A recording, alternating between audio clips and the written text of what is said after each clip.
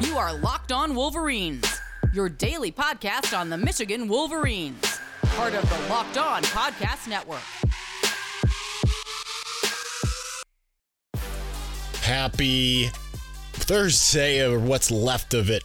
Locked On Wolverines podcast, part of the Locked On Podcast Network, where it is your team every day. I'm your man on the ground, Isaiah Hole, publisher of Wolverines Wire through USA Today Sports Media Group, and decided that we are going to do, I decided this midday, and I didn't let anyone know other than me, that we, instead of doing the mailbag, figured it was just a better route to do the post game today, mailbag tomorrow. There's a little bit more time for some questions and such, and then we'll knock out the mailbag a little bit earlier. But hopefully a lot of you saw the video yesterday, because we had a separate angle. It was kind of out of focus, but I'm playing with a new toy, so that's going to be hopefully part of that. And then today we don't have full light set up. One of the lights decided it wasn't going to work. So if you're listening, none of this matters. But anyway, let's get to this basketball game. Of course, I jumped the gun a little bit, didn't pull up anything. So that part is all kinds of fun. But Michigan does lose to number 1 Purdue, 75-70. There was a lot of good coming out of this game, but again, the bad kind of reared its ugly head. Michigan probably, if it wasn't for the issue that we've had all year with this Michigan basketball team, and I speak for me, I think I speak for most of the fans, a lot of people out there, is that this team seems to have real issues with the personnel groupings. Now, I have other issues as well, which kind of happened and we'll get to as well.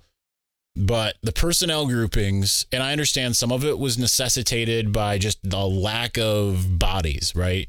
You didn't have Jet Howard in this game, and then you see two guys get into foul trouble pretty quickly right away in Jace Howard as well as Terrace Reed. So you had to kind of do a couple different things that maybe you weren't intending on doing.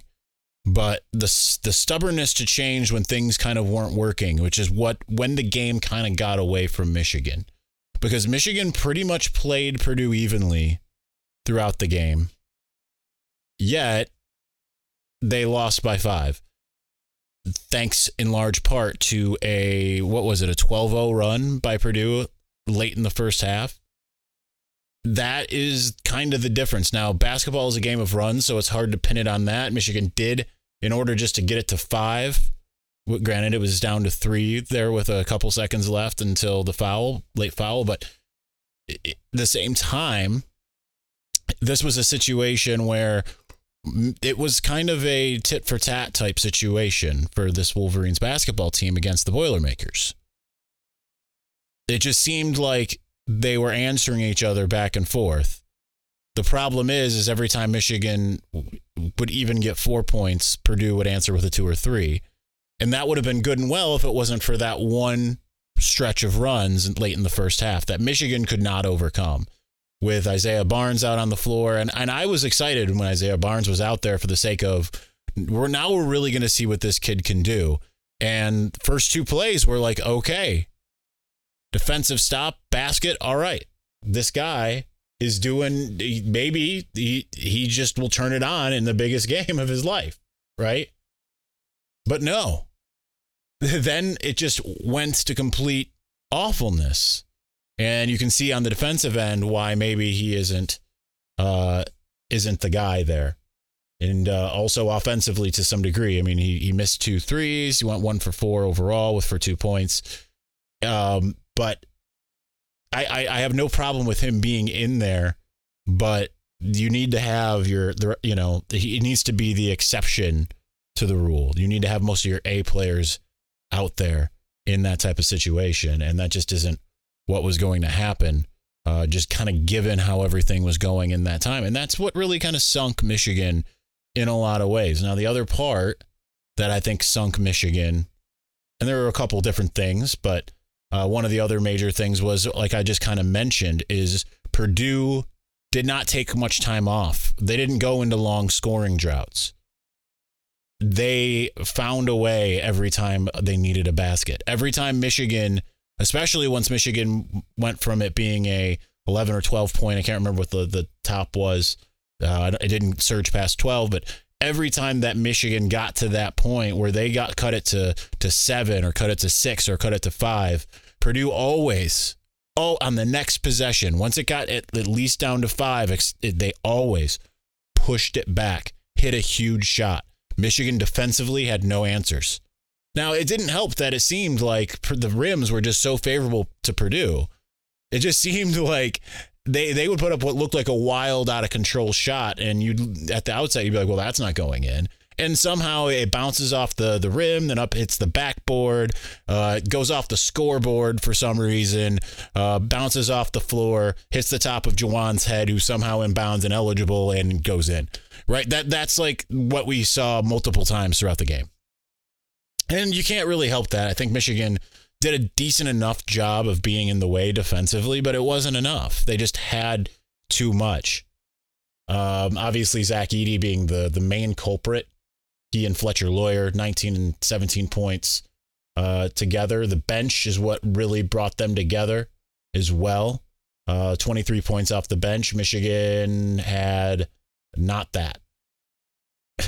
Looking at Michigan, what Michigan had, 9 off the bench. So that is the big difference. But I mean, you also have to figure out that two of the players who were in, if not 3, were supposed to be bench players this year. Doug McDaniel is supposed to be a bench player.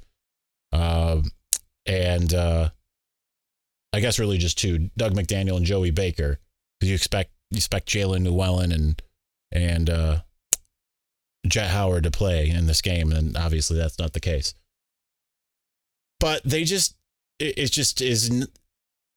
wasn't enough, and yet I thought it was a valiant effort, kind of from top to bottom, by Michigan. It wasn't as disappointing as some of the other games that we've seen, at least the ones that I've seen. Like I've told you, I've been kind of intermittent with the watching of the Michigan basketball this year. Sometimes I've tuned in and seen kind of the same thing we see all the time. So anyway, all right, we're going to move on here. But before we do, the NFL playoffs are here, and we're really excited about our new sports betting partner for Locked On, because they're the number one sports book in America, FanDuel. And if you're new to FanDuel, that's even better. They have so many great features to make betting on sports fun and easy. New customers join today and get started with $150 in free bets guaranteed when you place your first $5 bet. Just sign up at FanDuel.com/lockedon. FanDuel has all of your favorite bets, from the money line to point spreads to player props. Plus, you can even combine your bets. I did it again. Kind of.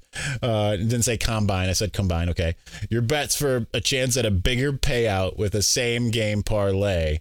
That's my favorite thing to do. I will be doing that this weekend. I don't know. Don't follow my advice of whatever if I give you some betting advice on the NFL. I'm over. But you can explore that with your $150 free. It's all on an app that's safe, secure, and super easy to use. So football fans, don't miss out. Place your first $5 bet to get $150 in free bets, win or lose, at FanDuel.com/lockedon. Make every moment more with FanDuel, official sportsbook partner of the NFL. March Madness is right around the corner. If you want to win your office pool, you need to stay caught up with all the college basketball action with the Locked On College Basketball Podcast. Every Monday, Andy Patton and Isaac Shade recap the biggest stories in college basketball, keep you up to date on the NCAA tournament bubble, and get you ready for the upcoming week of games. From the Big East to the Mountain West and everywhere in between, Andy and Isaac have college hoops covered on the Locked On College Basketball Podcast. Available on YouTube and wherever you get podcasts. Part of the Locked On Podcast Network. Your team every day. All right, let's get back into this game here. Michigan basketball. There's no football, anything to really speak of today. We're just kind of in a holding pattern with some things, and hopefully some more things kind of pop up here. Unless you want to talk about Mason Graham signing an NIL deal with Randy Wise, which is right here in the town I'm in, Fenton, Michigan. But no, we're not going to do that. We're going to talk about, we're going to make this all basketball. So obviously, just things did not go very well for Michigan overall in this one.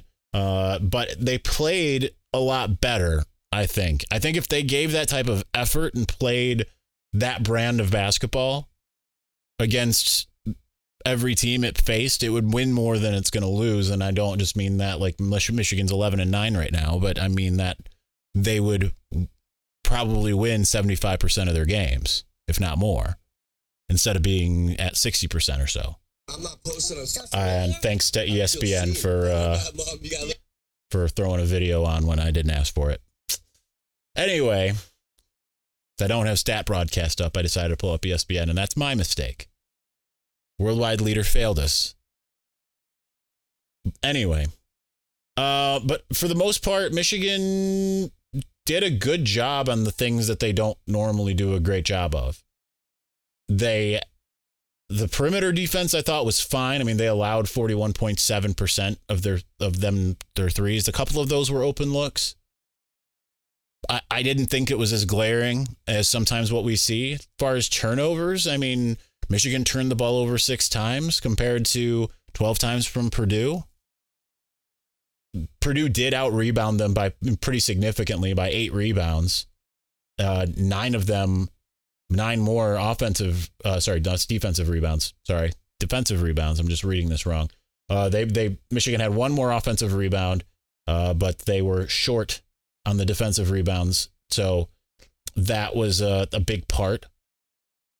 As far as the field goal percentage, I mean, Purdue outshot them by 10%. Like I said, they made shots. Michigan didn't. Michigan had good looks. A lot of them were in and out, a couple air balls here and there.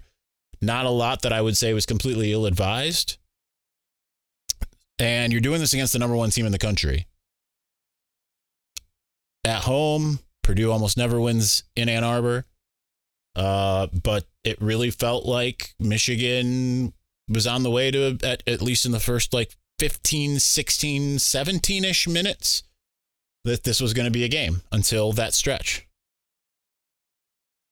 Lots of pretty much full contribution from people. I'd say with Joey Baker was a little too late, but he did put Michigan within striking distance at the very end of the game. I would have liked to have seen that more, but he finished with 11 points, went 3 of 8 from 3, 4 of 10 overall. But they had 3 guys in double digits. Hunter Dickinson, 21. Kobe Buffkin at 16. Buffkin really came alive in that second half. I really liked the contribution from him. I thought Doug McDaniel's kind of growing up. And I think it's to be expected, right? Because it's not like I still don't know. I was asking myself this question during the game. Who would I have wanted more out there? End of season Frankie Collins last year? Or this year Kobe Buffkin? And not Kobe Buffkin, but Doug McDaniel. And I don't know the answer to that. And that's a good thing for Doug McDaniel, right? Because I think we all really liked what we saw from Frankie Collins late in the Big Ten tournament and such there at the end of the year last year. But I really like what we're seeing from Doug McDaniel right now. He had 9 points, 4 rebounds, made some really good decisions. His baskets were timely. It's almost like I want to see more. And I know he's not necessarily going to go out there and shoot all like crazy, just be a guy just putting up shots. But it feels like he has that in him, that he has that I can take over a game if I really want or need to in him. So I kind of want to see it more. My question is, I have a couple here. What has happened to Terrence Williams? He had a pretty good game against Maryland. But outside of that, the translation of going from 6th man to starter, I guess now we know why he hasn't been a starter, which is disappointing because it's just like you see so much potential there. And there's those moments where you're like, man, this guy's going to be so good once he gets to be in the spotlight, but it has not translated. Finished with 4 points, went 1 for 2, had 2 free throws that he hit. That's it. 2 rebounds and a steal and a turnover. You need more from a guy like that. Junior, that has just been kind of biding his time, has been a really good 6th man for this team. You just need more. Is he a senior? I can't even remember at this point. It seems like he's been around forever. But I thought otherwise, I mean, those other three that we mentioned, Hunter Dickinson, Doug McDaniel. Hunter, I do have the question with Hunter, is it does feel in a weird way like, it's not that he's regressed, but that teams have kind of figured out different ways to play him. Because he has not been just an unstoppable force. Now, granted, he's going up against Zach Edey in this game, but I'm not just speaking just strictly of this game.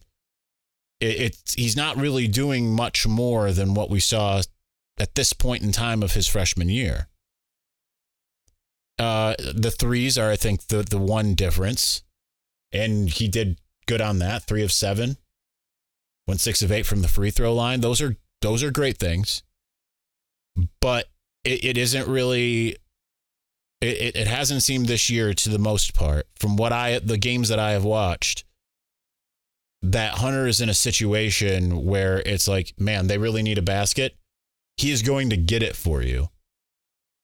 You can run everything through him. Now, I'm not saying he's been bad. I mean, obviously, he's the best player on the team. He got 21 points, hit some timely threes, made an amazing play when he was doubled by Edey, and I can't remember who the other one was. He had the 2 bigs on him. And yet, he still came away with the play. And I think that, again, it's not a matter of Hunter's regressing as much as other teams are figuring out ways to make him uncomfortable. So I hope he finds a way to grow through that. But all in all, I mean, I thought it was a good performance, but, that doesn't really do much for the hopes and the dreams of the year, right? They would have been a moment to say Michigan had turned it around if they could have gone and actually beaten Purdue, number 1 team in the country. That could have been the catalyst. Now, maybe a close loss to Purdue is the catalyst as well, right? It doesn't have to be the season ender, but they've got to figure some things out right now. We're going to talk about the rest of the schedule, the outlook for this team moving forward here in just a moment.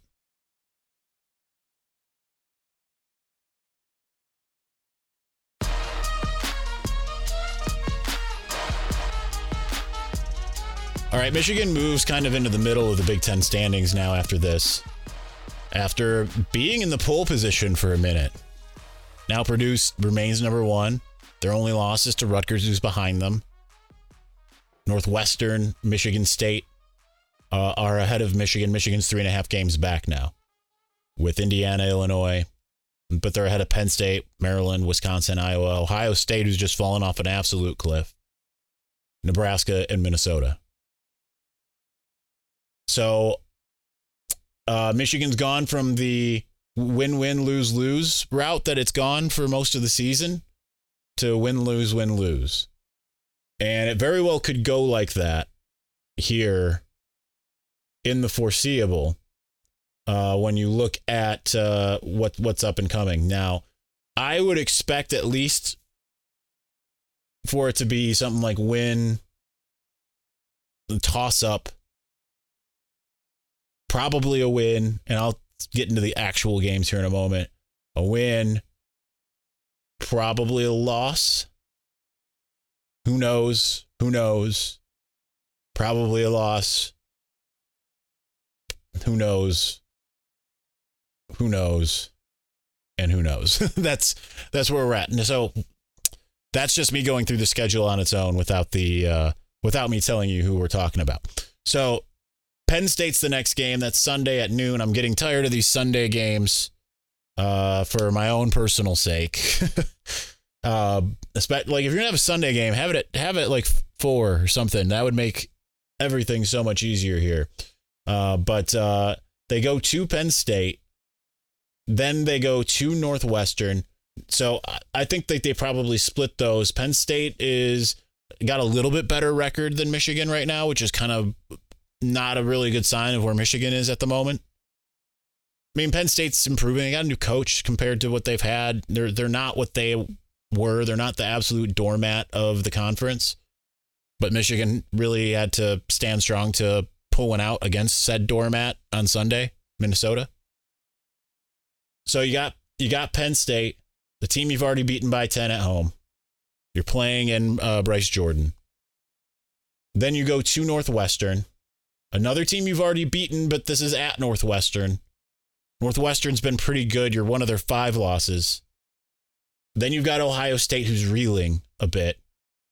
They are 3-6 in conference after the hot start. They have just fallen absolutely apart. So I could see Michigan going, well, the next one's Nebraska, hosting Nebraska.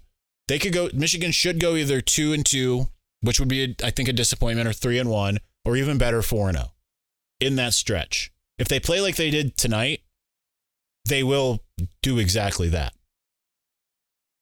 And the schedule, thankfully, doesn't get like super crazy here.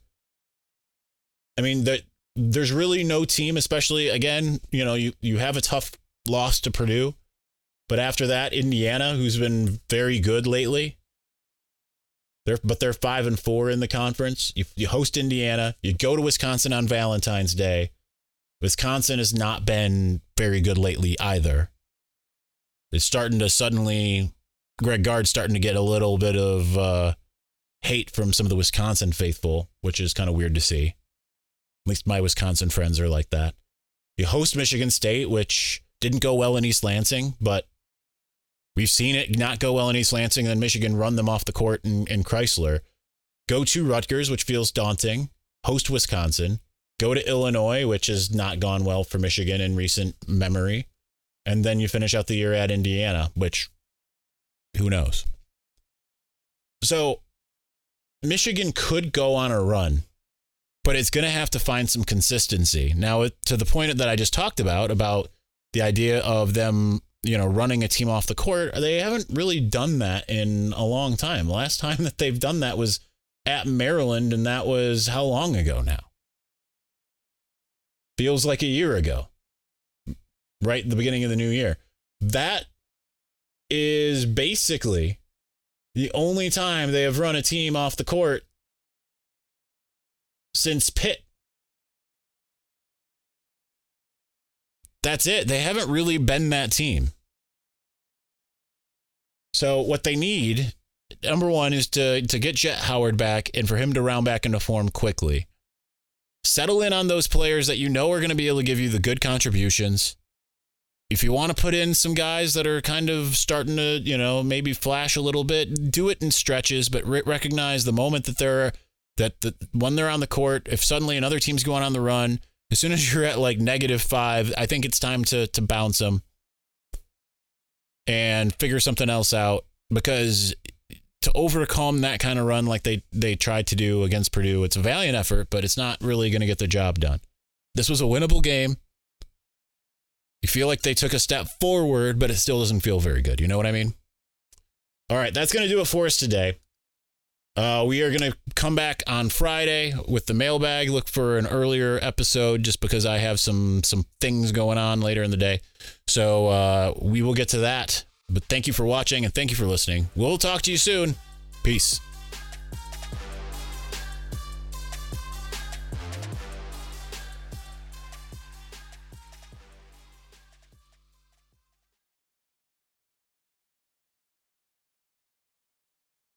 When everyone is on the same page, getting things done at work is easy. No matter what you do or what industry you're in, how you communicate is key. Everything you type is equally important to collaboration, and Grammarly can help. Think of it as your AI writing partner, empowering you to communicate effectively and efficiently, so you can make a bigger impact in the workplace. 96% of Grammarly users say it helps them craft more impactful writing. And as the gold standard of responsible AI, Grammarly is your secure AI writing partner that allows your team to make their point and move faster. By understanding your writing and context, Grammarly provides relevant, personalized suggestions. And with tone suggestions, you can navigate even the most difficult work conversations. You can also save time, from spending hours editing drafts to just seconds with one click. Sign up and download Grammarly for free at Grammarly.com/podcast. That's GRAMMARLY.com/podcast.